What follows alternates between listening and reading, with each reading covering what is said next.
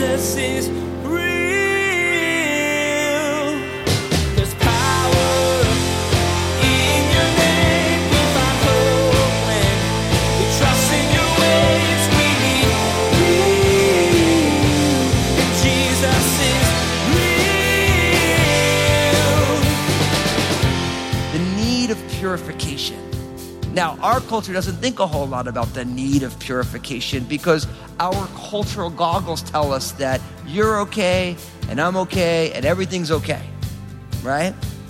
But the problem is we often think everything is okay until we look at things from a different vantage point, the vantage point of a holy God, and we realize, oh man, there's all sorts of things that aren't okay. I have all these things that I've done that I realize now are not okay. There's nothing like taking a shower after working out or doing a really dirty job. It just feels good to be clean again. Well, today, Pastor Daniel invites you to consider the reality that your soul needs to be cleaned up just like your body. As you explore the purification rituals God gave the Israelites, you'll see that every mistake you make creates a rift between you and God. You need His cleansing and forgiveness to be made right with Him again. Now here's Pastor Daniel in Numbers chapter 19 as he begins his message, Purification Laws. Jesus is real. All right, let's open up in your Bibles to the book of Numbers, chapter 19, as we continue our study through the Bible. So that's the book of Numbers, chapter 19. So if you're new to the Bible, Numbers is relatively easy to find. It's the fourth book in your Bible. I want you to be able to find that. I want you to be able to read along with what we're seeing here. We've called this series Wilderness because we're continually confronted in this section of the book of Numbers with the fact that the children of Israel are both literally in the wilderness, as they're in those wilderness wanderings from the time that they left Egypt until they're going to end up in the promised land. But if you recall, if you've been traveling, there's been so many issues that only two of the people who left Egypt in God's great deliverance in the book of Exodus are actually going to make it into the promised land, and that's Joshua and Caleb. And so we're seeing all of the failings of the children of Israel and the great faithfulness of God. And that's an important lesson for all of us, isn't it? That we fail continually, but God is faithful continually. But our failings do have consequences, and we're seeing that in and around this section of the Bible. Now, in Numbers chapter 19, we're gonna see a series of purification rituals.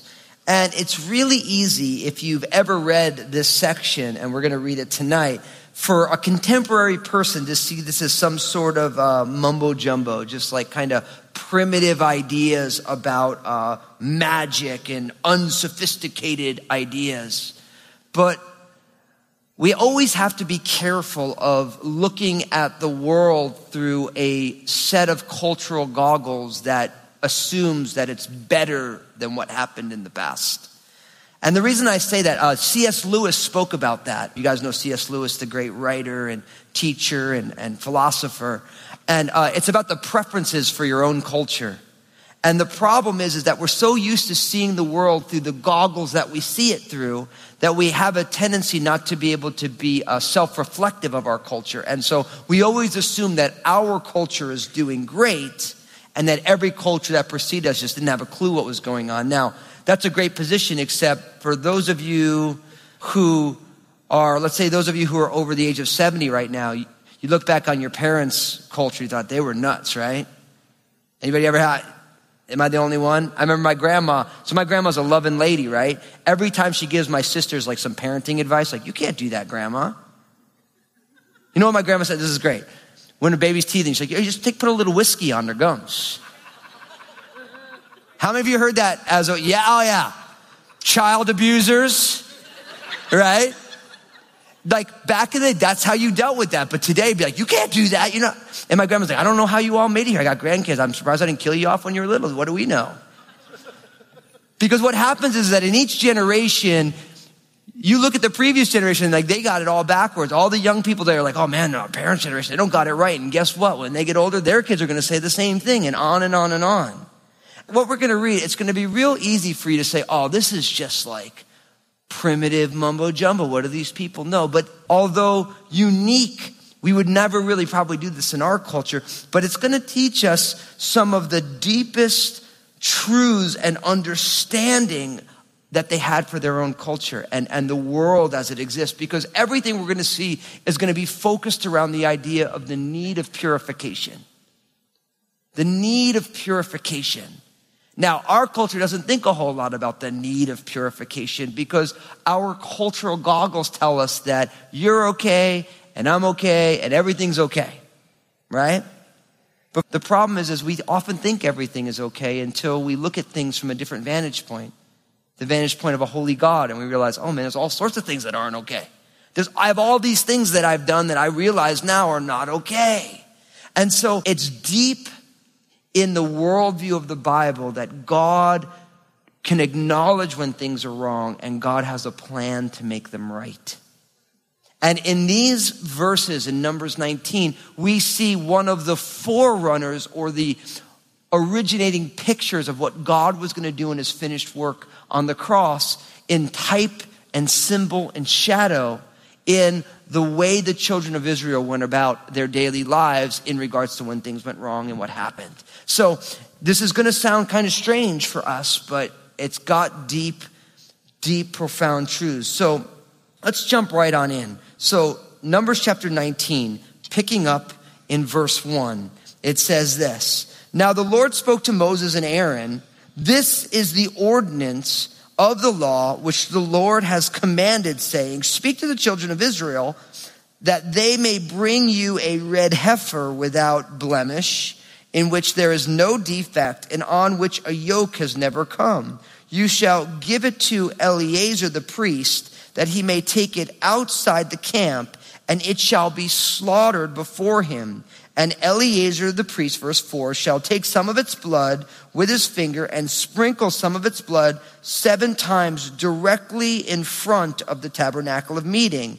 Then the heifer shall be burned in his sight. Its hide, its flesh, its blood, and its offal shall be burned. And the priest shall take cedar wood and hyssop and scarlet and cast them into the midst of the fire, burning the heifer. Then the priest shall wash his clothes, he shall bathe in water, and afterward he shall come into the camp. The priest shall be unclean until evening, and the one who burns it shall wash his clothes in water, bathe in water, and shall be unclean until evening. Then a man who is clean shall gather up the ashes of the heifer and store them outside the camp in a clean place, and they shall be kept for the congregation of the children of Israel, for the water of purification. It is for purifying from sin. Verse 10, and the one who gathers the ashes of the heifer shall wash his clothes and be unclean until evening. It shall be a statute forever to the children of Israel and to the stranger who dwells among them. Now, kind of unique, right? This is another one, and if you've traveled with us over the last now about 2 years since we started that Exodus narrative, the Sinai narrative in Exodus 19 and 20, and we've been going straight through, you've been seeing a lot of these different rituals. We saw the sacrifice series, the first 10 chapters or 8 chapters in the book of Leviticus, all the different sacrifices. Now we have another example of there is a specific purifying formula, and God is very specific as to God's desires for this. I don't know how often when you read the law of Moses, that law which shows us God's righteous standard. If you're traveling with us in the book of Galatians, we learned that the law is our schoolmaster to bring us to Christ. It's our tutor to usher us into the presence of Jesus. God is always so specific. Why? Because God cares about how we worship. He cares about our lives, and God doesn't leave a lot of things in gray areas that this is acceptable and this is not. This is how I want you to be. And for many of us, we struggle with that, don't we? We kind of want God to just let us be however we want to be. And as I always say, God accepts us just as we are, and he loves us too much to keep us that way. And so God wants to take his word and teach us, hey, this is what I want. This is how I want it. And so there's very specific instructions here. Now notice, the Lord in verse 1 speaks to Moses and Aaron.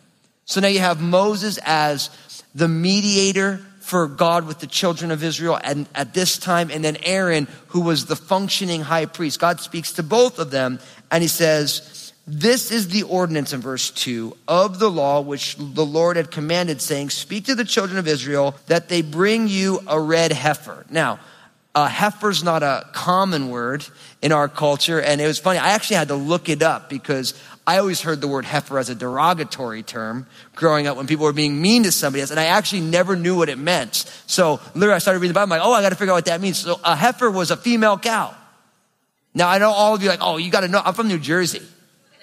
The only cow you saw in New Jersey was literally the cow that you're buying in the store to take home and make some burgers. Okay, so I had no cow experience for me. So I didn't know that, but this is a reddish brown female cow. And notice what it says, without blemish, in which there is no defect, and on which a yoke had never come. So notice, this is again in God's formula for sacrifice. It always has to be a perfect offering, one without defect and without blemish. Why? Because we know that all of the sacrifices culminate in God's perfect son, Jesus.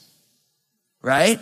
And Jesus, they inspected Jesus all through the Gospels. And Jesus said things like, I always do those things which please my Father. And when the Pharisees and the Sadducees and the Herodians in the Gospels, when they tried to catch Jesus in his words, they would always find he has done no wrong. And so the sacrificial system focuses on pure sacrifices, sacrifices without defect. Now, why else does God want perfect sacrifices? Because God knows that the heart of humans are greedy. And so you look at all of your flock and you wanted to give God an offering, and you'd say, which is the ugliest, most messed up one? I'll give that one to God and I'll keep the good stuff. Isn't that the way humanity is? We all struggle with giving God our best. We always want to give God our worst, right? We'll give God whatever we don't want. It's kind of like when, I don't know if they've ever done it here at Crossroads. I'll never forget one time, like, we'll do a church-wide garage sale. You know, and you figure, man, people are going to they're going to bring stuff. And everyone brought like the stuff that they couldn't even bring to the dump. They brought to the church. You know, it's like, the church we'll give them the junk because we're just going to get it out of here, right? Instead of saying, man, no, we want to give God our best. And so God wanted to make sure that we're always reminded that God deserves our best. God deserves our best because he's God. And the whole idea of the first fruits and all these things is God gets the best. He gets the first fruits of the harvest. He gets the first fruits of our energy. And we've been talking about that a lot as we've been here in this section. So it's a reddish brown female cow without blemish, without any flaw, without any defect, and on which a yoke had never come. This is a cow that had never been saddled for work. So again, the idea is not a used up cow, not a cow that's on its last leg, so to speak, but one that's in the prime of its strength. The idea that Jesus, as a young man, 33 years old, was a sacrifice. He was in the prime of his life. When you think about it in Hebrew terms, a priest would begin his ministry at 30 and then he would retire and start to mentor at 50. So Jesus, had he been from the tribe of Levi, would have been in the first few years of his ministry, in the strength of his ministry. So God likes sacrifices that are hearty sacrifices. Now notice in verse 3, it's really interesting. You shall give it to Eleazar the priest, that he may take it outside the camp, and it shall be slaughtered before him. And then in verse 4, and Eleazar the priest shall take some of its blood with its finger, and he shall sprinkle some of its blood 7 times directly in front of the tabernacle of meeting. Then the heifer shall be burned in his sight. Its hide, its flesh, its blood, and its offal shall be burned. So notice, now we have Eleazar, who is the son who's going to take the high priesthood from his father Aaron, is now involved in this. So God is telling Aaron and Moses, we're going to find in the next chapter, Numbers 20, that Aaron is going to die and go home to be with the Lord, and Eleazar is going to be installed as the high priest. So Eleazar is now involved in this. He takes the red heifer, this reddish brown cow, and he takes it outside the camp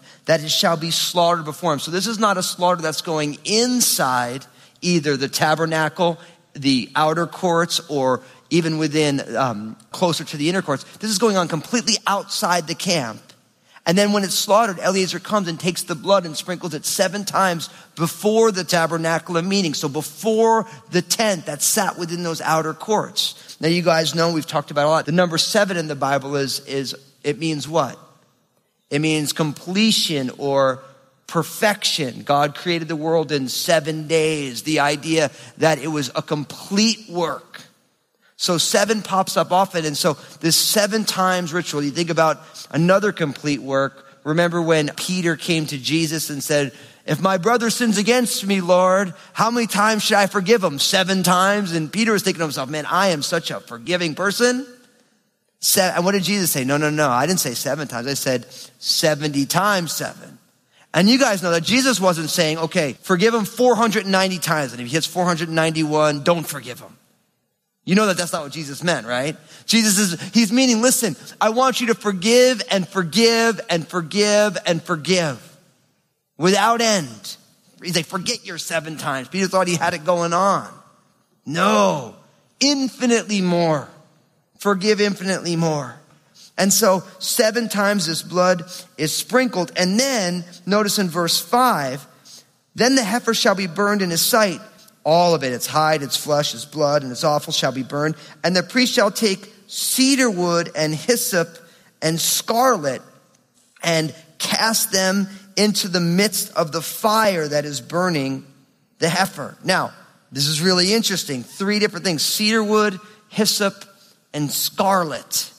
Now, what's interesting is because, again, this is a purification ritual, and the red heifer is also, as all the sacrifices are, a picture, a shadow of Jesus. The idea of why would you throw the cedar wood and the hyssop and the scarlet in there? And there's different fragrance reasons for it. But if you think about, when you think about the sacrifice of Jesus and you add wood to it, what is wood a picture of? The cross, right? Hyssop. Do you remember that hyssop showed up in the Passover celebration? That when they slaughtered the Passover lamb, they used hyssop to be what was dipped into the blood and applied to the doorposts of the house. And in the Psalms, you get, purge me with hyssop and I shall be clean. Most Bible commentators would tell you that hyssop is a picture of faith, because faith is what takes the blood of Jesus that has been given for you and applies it to your life. The application of faith. See, and this is important because Jesus, when he died, there was enough power in his death and resurrection to forgive every single sin of every single person who ever lived.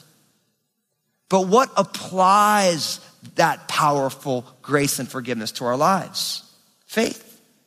So faith is the applicator of the finished work of Jesus to our lives. And that's why we walk by faith and not by sight. Why we were saved by grace through faith. It's not ourselves. It's the gift of God, not of works, lest anyone should boast. So you have the cedar wood, which is a picture of the cross. Of course, you have the hyssop, which is all applied to our lives by faith. And then, of course, the scarlet thread. You've ever heard the scarlet thread that runs through your Bible? It speaks of the blood of Jesus that cleanses a person from all unrighteousness. All of this thrown into the fire where this heifer is burned. Now, what is that a picture of? Picture of Jesus being consumed by the wrath of God. We have to always remember that part of our faith story. That on the cross, when Jesus cried out, my God, why have you forsaken me? The reason Jesus sweat drops of blood in the Garden of Gethsemane is he knew that he was going to receive the righteous punishment that as fully God before the foundations of the earth, Jesus knew how abhorrent that sin was. We always think, man, the cross physically would be awful. We can't even fathom the spiritual ramifications of that. Jesus literally experienced hell on earth in our place. That's why we rejoice in Jesus. That's why we're unashamed to say we believe in Jesus, because Jesus did for us what nobody would do for us, which is stand in our place and receive all the punishment that I deserved for my garbage and you deserve for your garbage, all because of his great love. It's powerful. It's the gospel. But all of these pictures right here in this telling of the purification by the red heifer. Now what's interesting is after this is done in verse 7, it says, the priest shall wash his clothes and shall bathe in water, and afterward he shall come into the camp. The priest shall be unclean until evening. So what this is saying is that with the burning of the red heifer and the slaughtering and the blood, now you have this cleansing ritual where the clothes are taken off, he's bathed, he's brought back in, but he's ceremonially unclean for a season. And so we've been talking about this a lot. Not only is there health concerns, and this was very unique in that culture. Oftentimes we forget that we wash our hands. You go to the bathroom if you're in a restaurant, and employees need to wash their hands because we realize that sickness can be passed through all these different things. And so when an animal was slaughtered, this cleansing ritual, part of it was to protect God's people from disease running through biological elements like blood and flesh and all these things. We often forget that that's part of the sacrificial system, that God cares about the simple health and well-being of his people.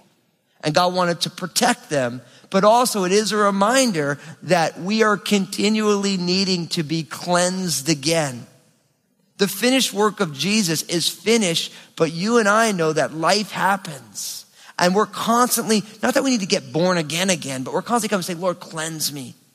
I'm sure for many of you, you've walked through your day today, and there's been some things that have gone on, things that you've heard, things that have been hurled in your direction that you're like, man, God, I need you to wash away the negativity and the garbage and the gossip and the sin and all this stuff. That stuff kind of latches on to us a little bit, doesn't it? In the work of ministry for these priests, you end up getting bombarded by all this stuff and you're like, Lord, I want you to wash me. I want you to cleanse me. And don't miss the fact, and you guys know this, when you take a bath or you take a shower, it is refreshing, isn't it? There's an element of refreshment that comes. And don't miss that. For Eliezer, as he's doing all this work, God's like, no, and there's going to be a time of refreshment. And although he's ceremonially unclean, it is a time of relaxation for him. Right there. And that's a good thing. You all need times to be refreshed, especially after you're involved in self-sacrificial service. You take some time and you allow yourself to be refreshed, a time of inactivity. It's also a great reminder that God doesn't need you to keep the world going around. You know that. That's one of the reasons Sabbath was there. Jesus is real. Every parent knows that it doesn't matter how much time you've spent cleaning up. Kids can undo all your work in seconds. Well, today, Pastor Daniel shared that your spirit is being constantly dirtied as you go through life. And though Jesus cleansed you once and for all when you began a relationship with him, it's important to recognize and slough off the wrong thoughts and behaviors that keep showing up. Pastor Daniel reminded you that the longer you walk with the Lord, the more you'll realize how broken you are and how much you need him. Hey everybody, Pastor Daniel here. Thanks so much for tuning in today. It's such an amazing honor to share God's word, and I love seeing how God is working through this ministry. Would you partner with us? I'd love for you to join us in sharing the message that Jesus is real by being a prayer partner or financial supporter. Find out more by visiting our website, JesusIsRealRadio.com. Hey, this is Josh, and I wanted to personally thank you for listening today to Jesus is Real Radio. Did you know that Pastor Daniel also has a TV program? It's called Real with Daniel Fusco. I want to encourage you to go to JesusIsRealRadio.com, click on the Stations option in the main menu, and find out if Real with Daniel Fusco airs on a TV station in your area. Next time on Jesus is Real Radio, Pastor Daniel will continue to look at the purification practices of the ancient Israelites and how they apply to you. You'll see that just like them, you need God to cleanse you so that you can be welcomed into his people and have a relationship with him. You've been listening to Jesus is Real Radio with Pastor Daniel Fusco of Crossroads Community Church. Pastor Daniel will continue teaching through this series called Wilderness. Until then, may God bless.